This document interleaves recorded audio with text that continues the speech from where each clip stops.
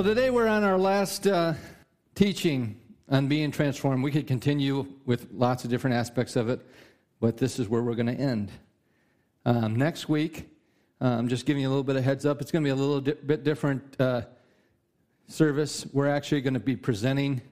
There's going to be a teaching along with a presentation of direction that Karis is going to be going and believing God for and doing. So you want to be here next week to hear all the details. Are you interested? Want to know what it is? Got to be here. But today will be good too. Let's pray. Father, we just love you. We thank you that you are here and the very wisdom of God dwells within us. Holy Spirit, we thank you that you are going to lead us and guide us into all truth. You are the true teacher, so teach us this morning.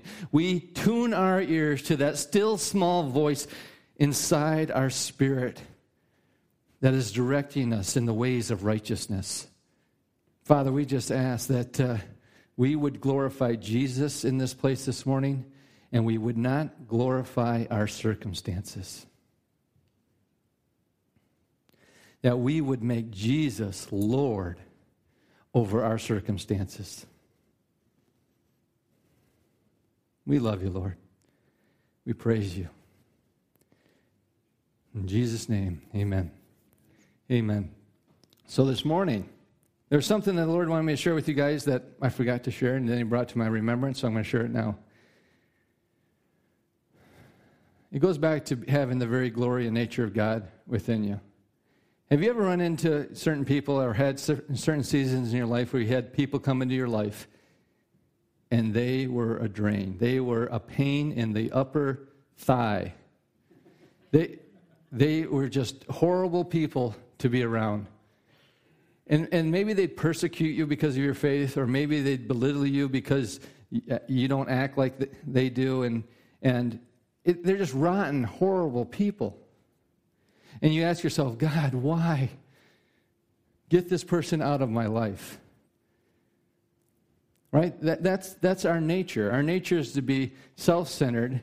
And why am I in this situation? Why is this person in my life? Why? The devil must be doing this to me.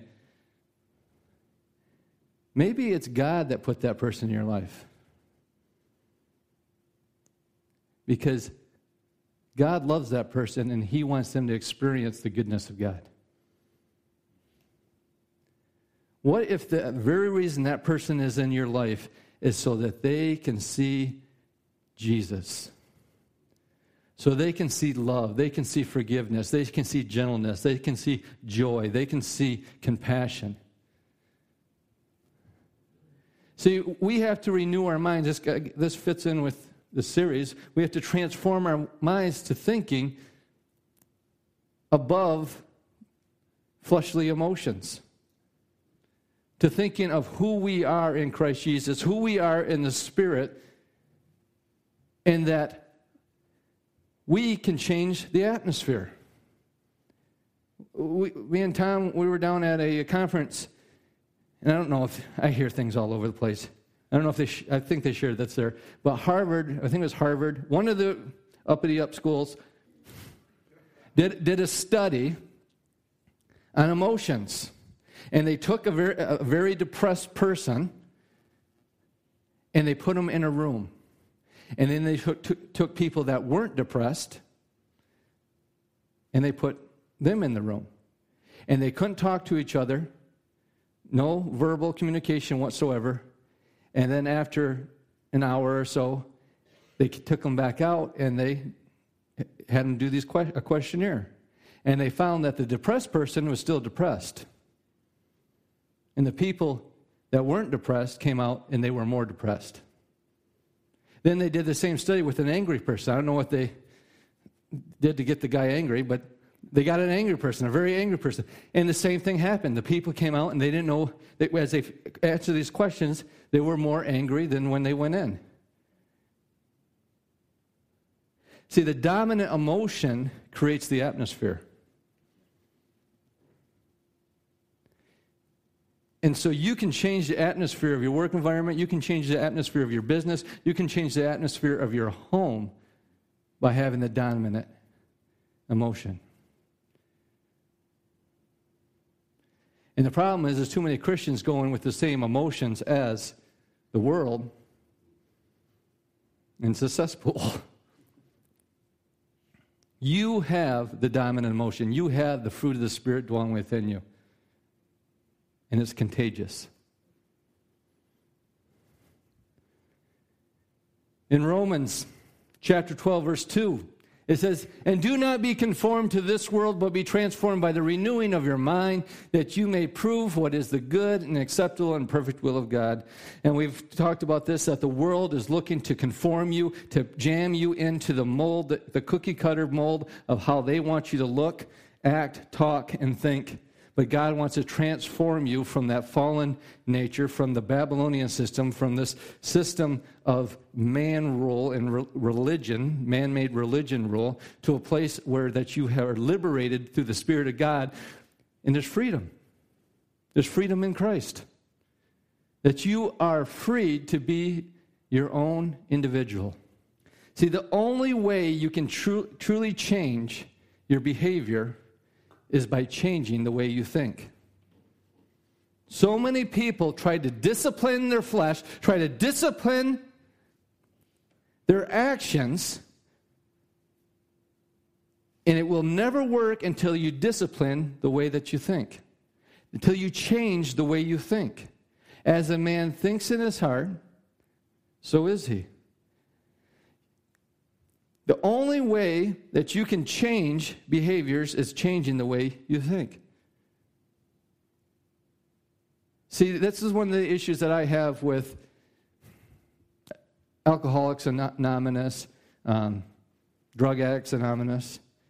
They're great programs, right? They do a lot of good. But what do they say at every single meeting? "Hi, I'm Chad, and I'm an alcoholic." In Christ Jesus, you are not an alcoholic. You are in Christ. You have died to alcoholism. You have died to sin and been raised up to new life, abundant life, overflowing life, wasteful, just extravagant life. The way that you think, if you think that you're an alcoholic, then you think, well, I could always go back to becoming an alcoholic. But if you're no longer an alcoholic,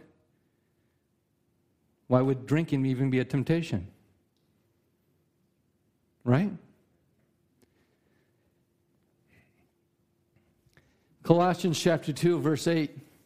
"See to it that no one takes you captive through philosophy, empty deception, according to the tradition of men, according to the element principles of the world, rather than according to Christ. For in Him all the fullness of deity dwells in bodily form, and in Him you have been made complete, and He is the head over all rule and authority. For in Him the fullness of God, in Jesus Christ, the fullness of God, the fullness of the deity, the Godhead, dwells within Christ Jesus, and where are you? In Him. You have been made complete. You have been engrafted right in to the family of God. And in the family of God, you are complete. Nothing missing, nothing broken, perfect. But the world wants to take you captive. How? Through your mind, the way that you think, philosophy. Satan cannot overpower you. Can't overpower you. Do you realize that? So many people are afraid of Satan. And one of these days, I'm going to do a teaching on spiritual warfare. Spiritual warfare has gotten so weak, freaky, weird. I mean, Satan has no power. He has no power over you. And what happens is the church glorifies demon activity. They glorify Satan. They make him look like this. You ever see the pictures of Satan? He's big, mean. He's buff. And then here's puny little Jesus with a little glowing halo on him. No, he's the serpent, and Jesus has his head on the serpent's, or has his foot on the serpent's head. Satan's eating the dust of the earth. And Satan, as serpent, what does he do? He forms himself to what? The natural earth. We're from above, not from below. He has no power over you. The only power that he has over you is deception. From the very beginning, all he had was deception. When he came to Adam and Eve, he didn't come as a lion. He didn't come as a huge rhino or something massive and mean, a big silverback gorilla. That's my role in my home. I'm the silverback gorilla. My back hair is starting to turn a little gray. But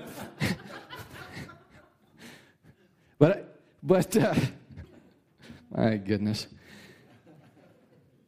He didn't come that. He came as the most subtle and crafty animal. Deception. Why? Because Satan has no power over you. The only power that he has over you is the deception, is the lie. And to the extent that you believe the lie is to the extent that he has power over you. Philosophy. It's a big fancy word. But really all it is, it's a system of thought or a way of thinking. See, we think of philosophy, we think of Aristotle, and we think of Plato and all these philosophers and these deep thinkers. But the truth of the matter is that every single one of you is a philosopher. Every single one of you has a way of thinking. You have a thought pattern. You have a system that you interpret your world. And here is a philosophy, a way of thinking that will keep you from destruction. The philosophy is this, that Jesus is Lord. That Jesus is Lord. See, a lot of people have made Jesus their Savior, but far less have made Jesus their Lord.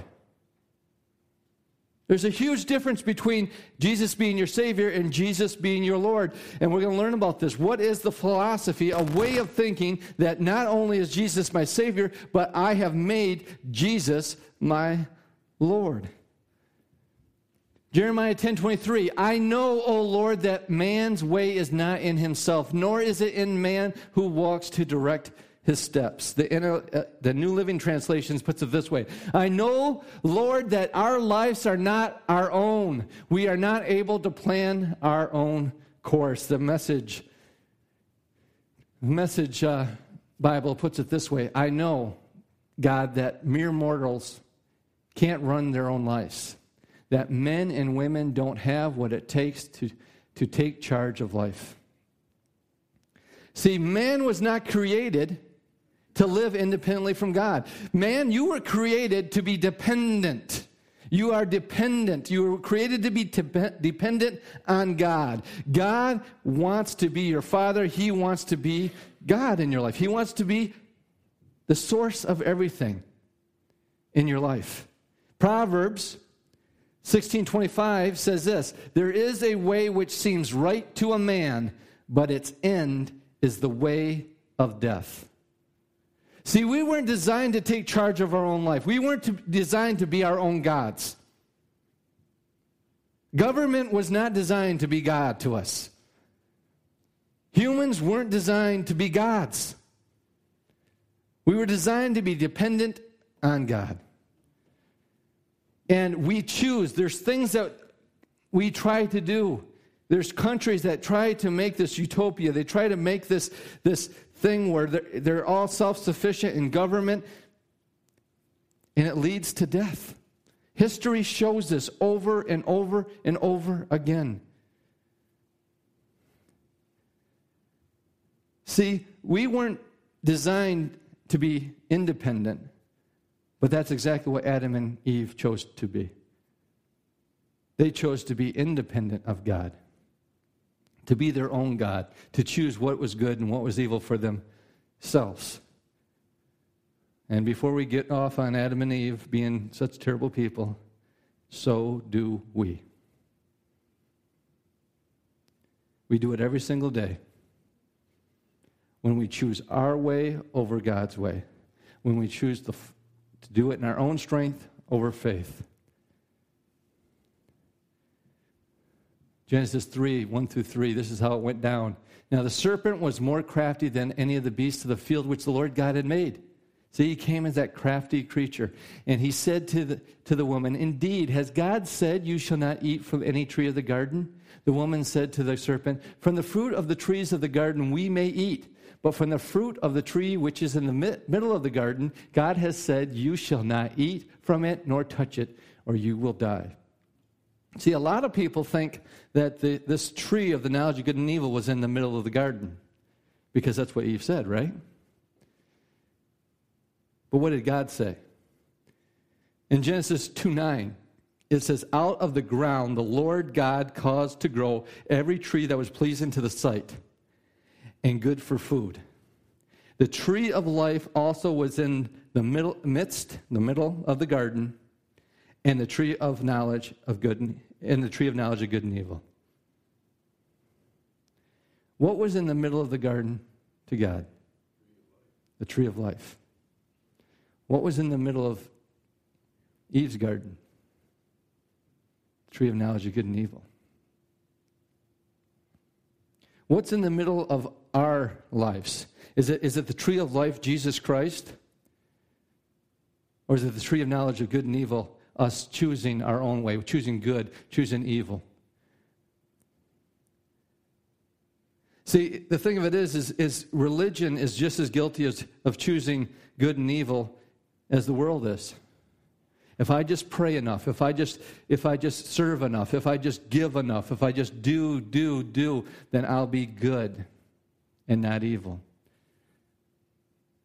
And Isaiah tells us that our righteousness is but filthy rags. Our goodness. And the reason why our goodness is just filthy rags is because we have no righteousness apart from God. When you separate yourself from God, you separate yourself from life. You separate yourself from righteousness. You separate yourself from holiness. So you have no holiness in you. You have no righteousness in you. You have no life in you. You don't even have love in you. Your love is completely selfish. We never get married thinking, I want to marry that person because I want to serve that individual. I want to do things. I just want to make his life or her life the best it could ever be. No, we get married because I like the way that person makes me feel. I like what that person can do for me. We never go into marriage thinking, I'm marrying this person because I'm going to do everything in my power to make their life better. We think about, how is this person going to make my life better? Our love, apart from God, is ugly. It's disgusting. So out of the two trees, Eve had the tree of the knowledge of good and evil in the midst of her garden. And we do the same thing. We choose to be our own God. We choose to be our own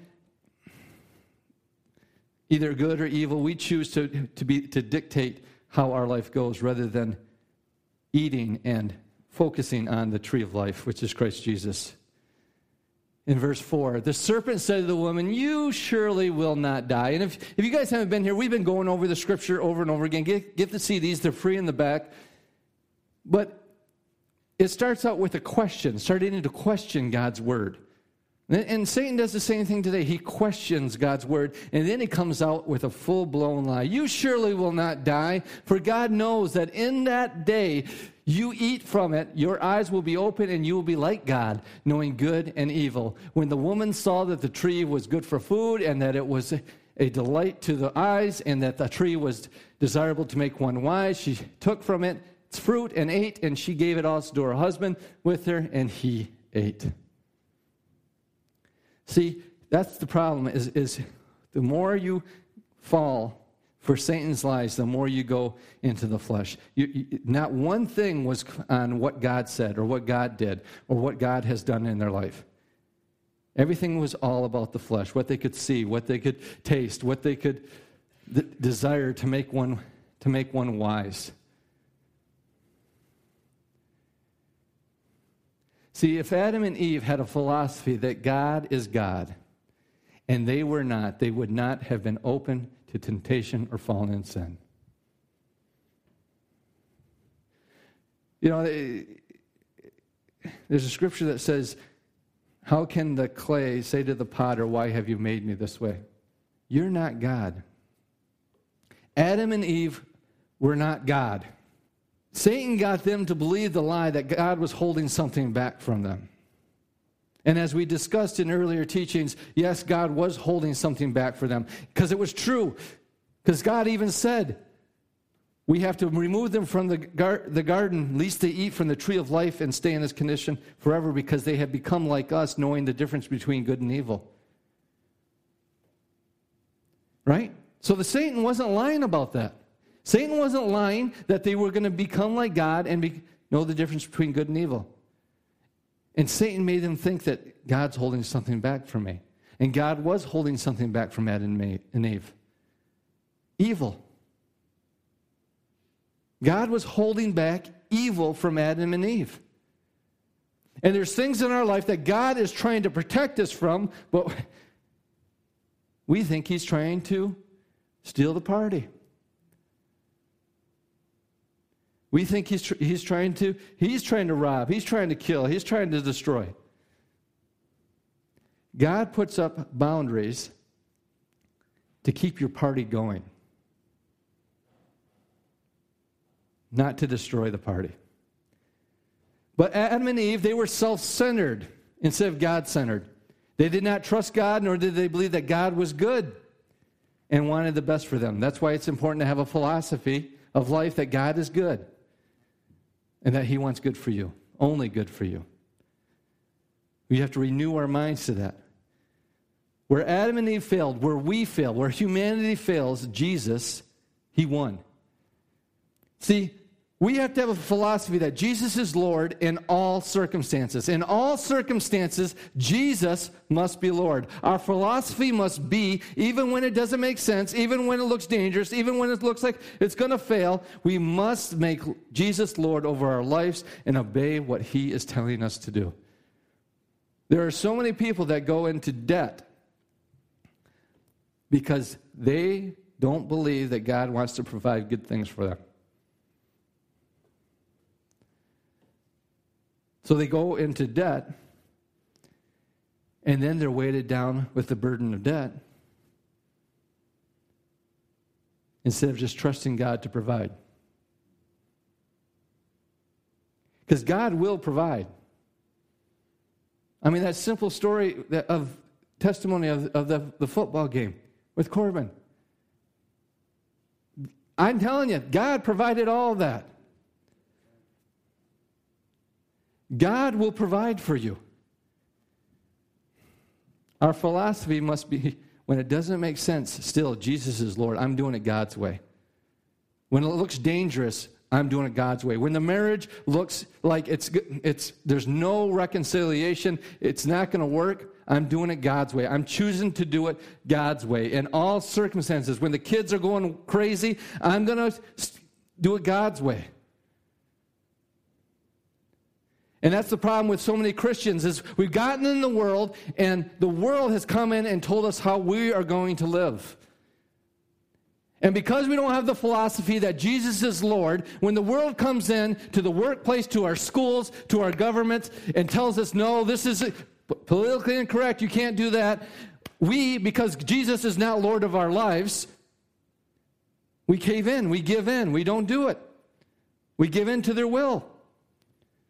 You had to have the philosophy that Jesus is Lord over all of your life. Do you know that this was a political statement? Because there was a saying when Paul wrote Jesus is Lord over and over again in the New Testament. The saying was this: Caesar is Lord. And every time Christians, in Paul writing Jesus is Lord, it was a political statement. That we do not bow to government, we bow to Jesus. Christians do not have this philosophy of their life. Romans 8:28, and we know that God causes all things to work together for good for those who love God, to those who are called according to his purpose. Do you know when we use this scripture all the time? When bad things happen. Why not use this scripture when there's a choice that looks like I got to either choose Jesus as Lord or I got to choose the world system as Lord? If we rested in this promise, I love God.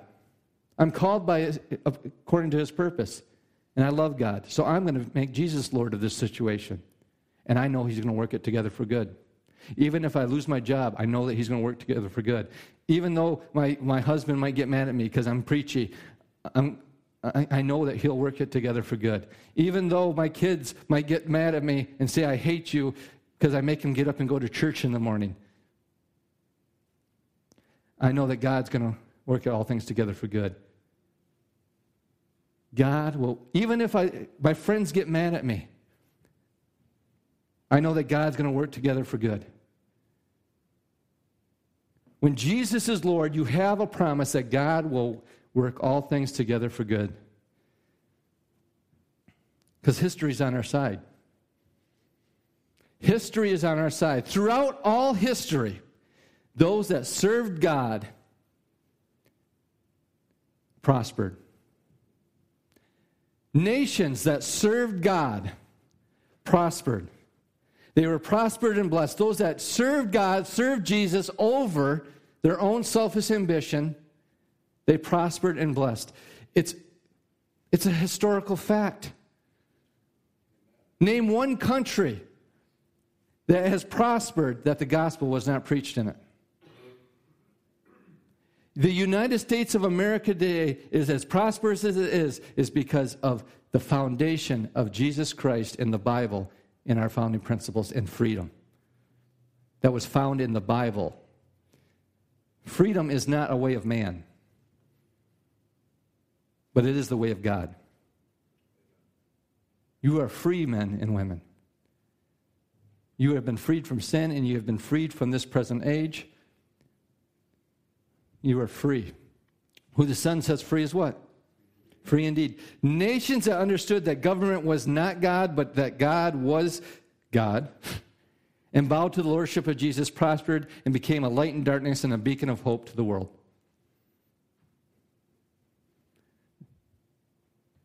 Do you know who's doing the greatest humanity works throughout this world? Christian nations. We're a Christian nation. Do you know that? I don't care what the government tells you. I don't care what the president tells you. I don't care what congressmen or senators tell you. We are a Christian nation. You want to know why? Because we were founded that way. History's on your side. Be bold. Fear not.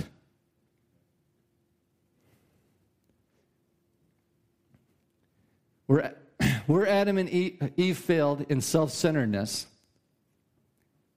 where the world systems of government and religion have failed in their own self-centeredness, Jesus was victorious by serving. Philippians chapter 2, verse 1 and 4, it says, therefore, if there is any encouragement in Christ, if there is any consolation of love, if there is any fellowship of the Spirit, if any affection and compassion, make my joy complete by being in the same mind. So, being in the same mind. Think this way, Paul is saying. Being in the same mind as me. Paul has already built this philosophy that Jesus is Lord of his life, that this is the way that he operates his life. How did he operate his life? Just like Jesus. Make my joy complete by being in the same mind, maintaining the same love, united in spirit, intent on one purpose. Do nothing from selfish or empty conceit, but with humility of mind, regard one another as more important than yourselves. Do not merely look out for your own personal interests, but also for the interests of others. This is a way of thinking. And why do we think this way? Because this is the way Jesus is. Have this attitude in yourself, which was also in Christ Jesus. This was the attitude of Christ Jesus, who, although he existed in the form of God, did not regard equality with God a thing to be grasped, but emptied himself, taking the form of a bondservant, and being made in the likeness of men, being found in appearance as a man, he humbled himself by becoming obedient to the point of death, even death on a cross. For this reason also God highly exalted him and bestowed on him the name which is above every name, so that at the name of Jesus every knee will bow, of those who are in heaven and on earth and under the earth, and that every tongue will confess that Jesus Christ is Lord, to the glory of God the Father. Where Adam and Eve failed, where humanity has failed,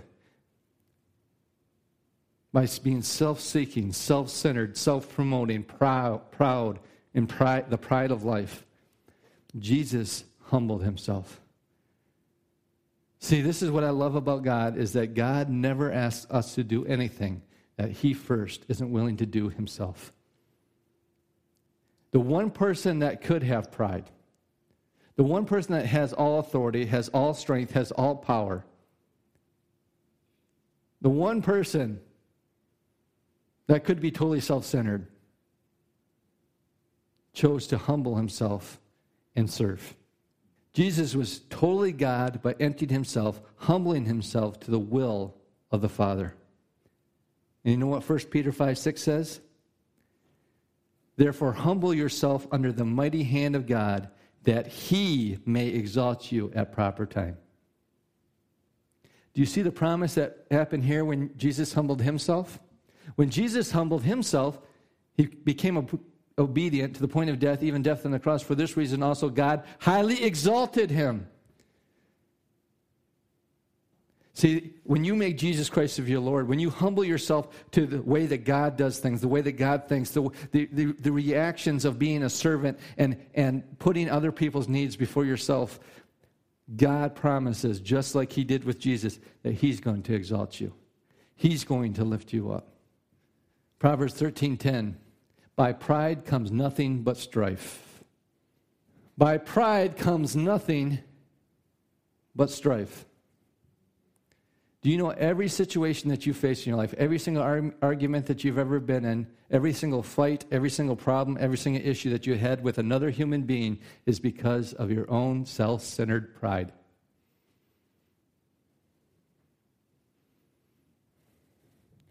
The only way strife and fighting comes is because of pride, self-centeredness.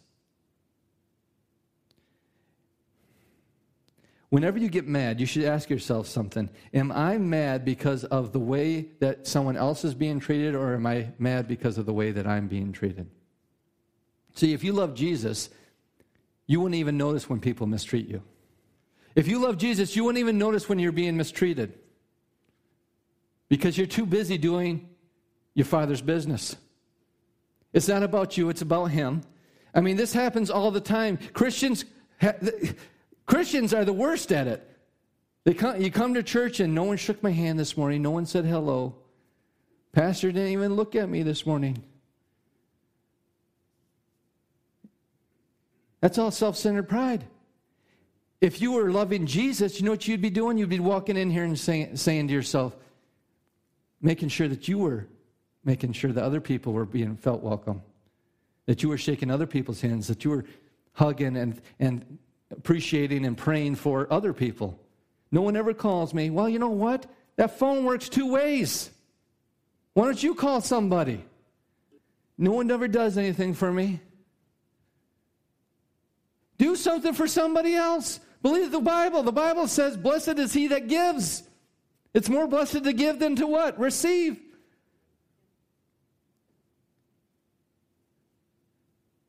See, we're not Christ-centered. We're self-centered. Even in church. Babies are 100% self-centered. Think about it. They are. A newborn baby is 100% self-centered. A mother can go through 8 hours, 12 hours of labor, exerting all the strength that she has. And when the baby is born and the mother is exhausted, And she's just about to fall asleep. That baby starts crying and wants to eat. The baby doesn't care one thing about the mother. Doesn't care how exhausted she is. Doesn't care that she hasn't slept in the last 18 hours, 24 hours. They want their needs met. And that's okay. That's okay when it's a newborn baby. And as they grow, that's what parenting is all about, is getting them to realize it's not about you. It's about the family. And then it's not about the family. It's about the community and the family at church. And it's just not about you. But when you're 20, 40, 60, 80 years old and you're still self-centered little baby, you got an issue. You got a problem. If you've been a Christian for 30 years and you're still upset because no one shook your hand or said hello when you came into church, you've got a problem. Because here's a newsflash. You're not that important. We're not that important. You only become important when you lay down your life for the betterment of others. That's when you become important. Think about it. Funerals, when they're talking about someone's life, it's never about, man, he was just a wonderful person. They were so self-centered. He had every toy he could ever wanted, and he didn't do a thing for anybody else. No, it's all about what that person did in my life. This is how this person affected me. This is what he did for me. When all hope was gone and I had nowhere to turn, they were there for me. A person that lays down their life for others, that's where they become important. But when you're self-centered, you're not important at all. It's only when you choose to lay down your life for others that you become important. Just like Jesus, he laid down his life for us. And he became important. We must get to the place in our lives where we are living for something greater than self. True happiness only comes from putting others first. See, this isn't the mold that the world is trying to conform us into. See, the world is all about self. Even the military, an army of one. No, there's no army of one. If it's an army of one, you go over there by yourself. If you're not looking out for your brother or your sister that's standing on each side of you, you're not going to make it. And if they're not looking out for you, you're not going to make it. It's not an army of one. See, we're so worried about the individual. You know, we can't keep score at a sporting event because we can't have winners and losers. We can't let the one person feel like they lost. So everybody gets a trophy, even the one that hasn't crossed the finish line yet, they get a trophy. We can't grade papers with a red pen because an individual might feel like they weren't good enough. Here's a newsflash. Sometimes you're not good enough. You're not good enough. And if you don't know you're not good enough, how do you work to excel? The world does not work this way. I mean, some schools don't even give out grades anymore. Or they've changed it. Corbin's age group, it's not A, B, C, D, and E. I think they got rid of E's altogether. It's all these weird pluses and symbols, and a parent can't even get after their kid because you don't know what they really got. Well, you got a triangle today. I don't know what that triangle stands for. I mean, I used to get big old red check marks and then a smiley face with a frown on it. On my papers, I knew that I didn't do a good job. But we're so worried about the individual. Someone works for something, and they achieve something, and we're taught that we deserve that too, even though we're not willing to do what they did to achieve it. Because we're totally self-centered. A kid throws a fit. A kid throws a fit. I was actually shocked this happened to me. This was years ago. One of the kids were with me. We were in IVY out here, and we were getting a video. And the marketing, they do this on purpose. All the candy is right there at kids' eye level. And I didn't know I was doing anything special. We're getting a video, and through the whole process, they're asking for the candy that's up front. And I said, no. And no. And then finally we're getting ready. Dad, come on. And I said, listen. I said, no. And if you don't be quiet while we're checking out here, I'm going to put the movie back. And the lady looked at me, and she says, I am so proud of you. You're the she didn't say the first. She says, you wouldn't believe how many parents give in. And I thought, that's amazing that would be something that would stand out to a cashier. See, what happens is a kid throws a fit.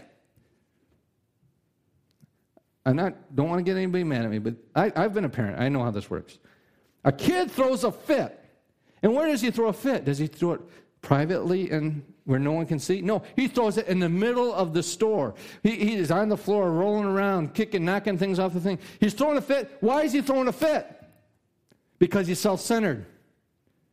He doesn't care about anything except himself. And you know what usually happens? The parents usually give in and give it to the kid. Now, why do the parents usually give in and give it to the kid? Because the parents are self-centered. They're so worried about what other people are thinking of them. You don't want to know what I'd do. It's not politically correct. The kid would go out to the car and get a whooping. Self-centeredness is the cancer of humanity. And it was from the very beginning. That's the original sin. The original sin is being self-centered rather than God-centered. Being self-centered rather than humanity-centered. Right? That's the greatest law, right? To love thy Lord thy God with all thy heart, strength, mind, soul, and strength. And love your neighbor as yourself. And everything, our nature, the fallen nature, which you don't have anymore, is totally contrary to that. But the good news is that you have the new nature of Christ in you. You actually have it in you to love God and love your fellow man. When we couldn't do it under the law because we didn't have love in us in the first place, now we have received love, and that love dwells within you. We can choose not to be self-centered anymore. We must choose to make Jesus Lord. In all circumstances of life, we must choose to make Jesus Lord. Listen to me. I don't care if you're a Democrat or if you're a Republican. I don't care what you are, but make Jesus Lord over that party. Seriously. Take the principles of Jesus into those parties and transform them into the image and the likeness of God, into the kingdom of God. See, the problem is because Jesus isn't our Lord, we put up with things in those parties that are evil. They're literally evil. Instead of shining the light into the darkness. You can be a Democrat and still say, I don't agree with this, this, and this. You can be a Republican and say, this is wrong, this is not right. It's not about parties, it's about the kingdom. And most people don't even know why they're the party that they are. It's because grandma and grandpa, mom and dad just went down the line with that. And what you need to do, and I'm telling you, what you need to do, you're thinking, well, Chad's bringing government into the pulpit. No, I'm bringing the pulpit into government. You need to read the party platform. I'm telling you, both candidates are cuckoo. You have to read the party platform, what they say that they wanted to accomplish, what they want to do.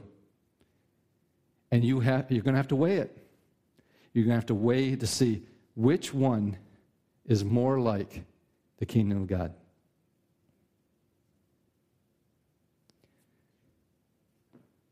Because I'm not voting for an individual. I'm voting for the judicial court, and I'm voting for party platforms. That's the only thing you can do. And the only thing you can do is hope that they follow through with what they said they were going to do. Because the Republicans said that they were going to get rid of abortion for years and years and years and years, and they'd never taken one step to get rid of it. And I'm telling you, I could care less what our economy does while there's a genocide of over 1 million babies being killed a year.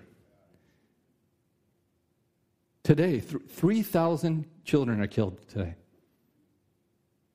I could care less about any other thing except, I'm sorry, I'm a one-issue voter. But up to this point, those that said that they were against it have not done one thing. They've lied to us this whole time. And it's time we as Christians start rising up and stop being politically correct, stop giving in and shining our light and making Jesus Lord over our political parties and over our conversations and putting other people before us and loving one another and uplifting one another and not falling into this media garbage that they're throwing out there. Amen. And you have to vote. I'm sorry. You cannot vote. Cannot sit it out. You have to vote. You have to choose. You have to declare which way our country will go. We need you to vote. But don't just, people say, oh, I'm just going to pray about it and then I'm going to vote. No. Educate yourself. Listen, it's so simple. Get online. Download the platform and read through it. Be informed. Know what you're doing. Know what you're voting for. Because I'm so tired of people that vote and they don't have no idea what they're voting for, and then they complain about the very people that they elected to do what they said that they were going to do, and they're doing what they said they were going to do. But you have to go in there with the philosophy that Jesus is Lord. See, I don't care. There's people that think that the economy is going to get better because the Democrat takes over. There's people that think that the economy is going to get better if a Republican gets over. I'm telling you, if you are making decisions based on money, if any country makes decisions based on money and not morality and righteousness, it will be the downfall of that country.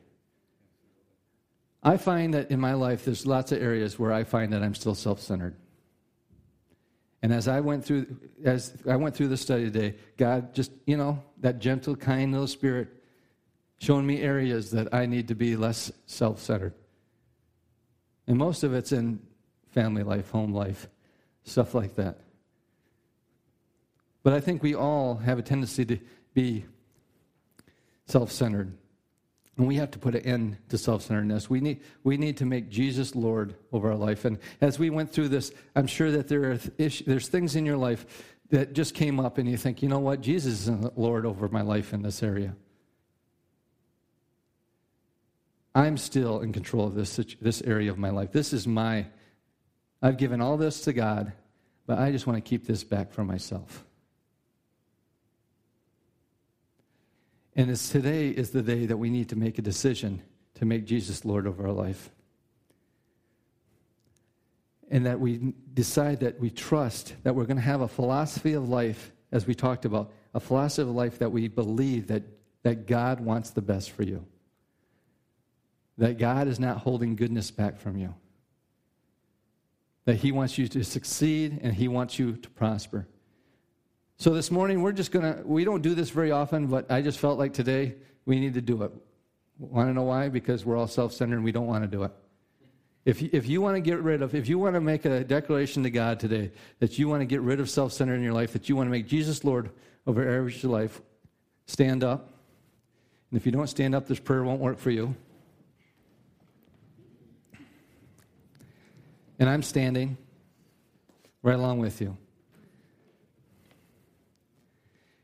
And this is just a simple prayer, but in your heart, I want you to internalize this and think of those areas of your life where you, because of fear, you're not allowing Jesus into those areas of your life. You're not allowing him to be Lord of your life. There's some of you here that God has called you to change jobs, to start a business, to do things in your life, and you have not let him be Lord of your life because of fear. You're not doing what God has called you to do because you're afraid. And you're more secure in what you're currently doing than what God has called you to do. There's areas that in your life that you're just letting happen in your family, with your children, because you're afraid. You're too worried about being a friend with your child than being a parent to your child. As far as I'm concerned, if your kids never told you I hate you, you have never parented them. They have never said that. Well, I don't know, maybe. There are areas of our life that Jesus needs to be made Lord of. So let's pray this together. Jesus, I want to live for something more. I change my thinking. I am not the most important thing. I am not the center of the universe. I am not God. You are God. And I make you Lord of my life. I humble myself to your ways, to your word, in the leading of your Spirit. In Jesus' name. Amen. Amen.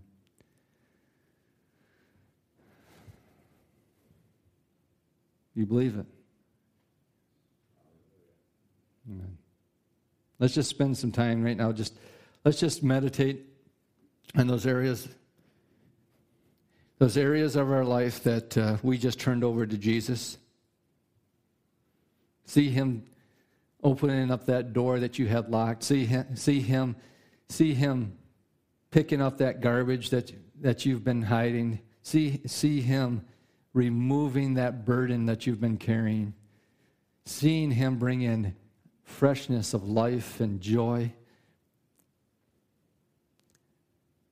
See him lifting and strengthening you in those areas. See him proclaiming the promises to you in those areas. Giving you hope, showing you victory, giving you boldness.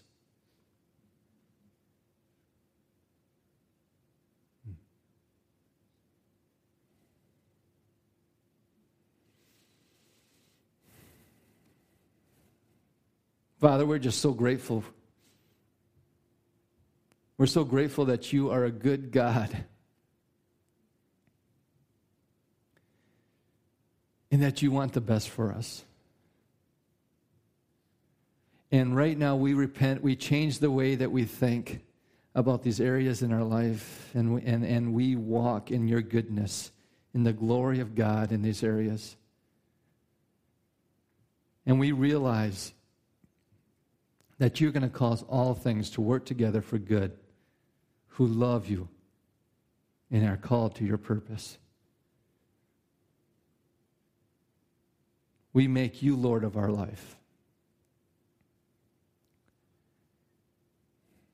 And we bow before that throne. In Jesus' name, amen. Amen. Amen, church. You've been listening to a message from Charis New Testament Church. For more information or to contact us, go to www.charisntc.org. And remember, you are deeply loved, highly favored, and destined to reign in Christ Jesus.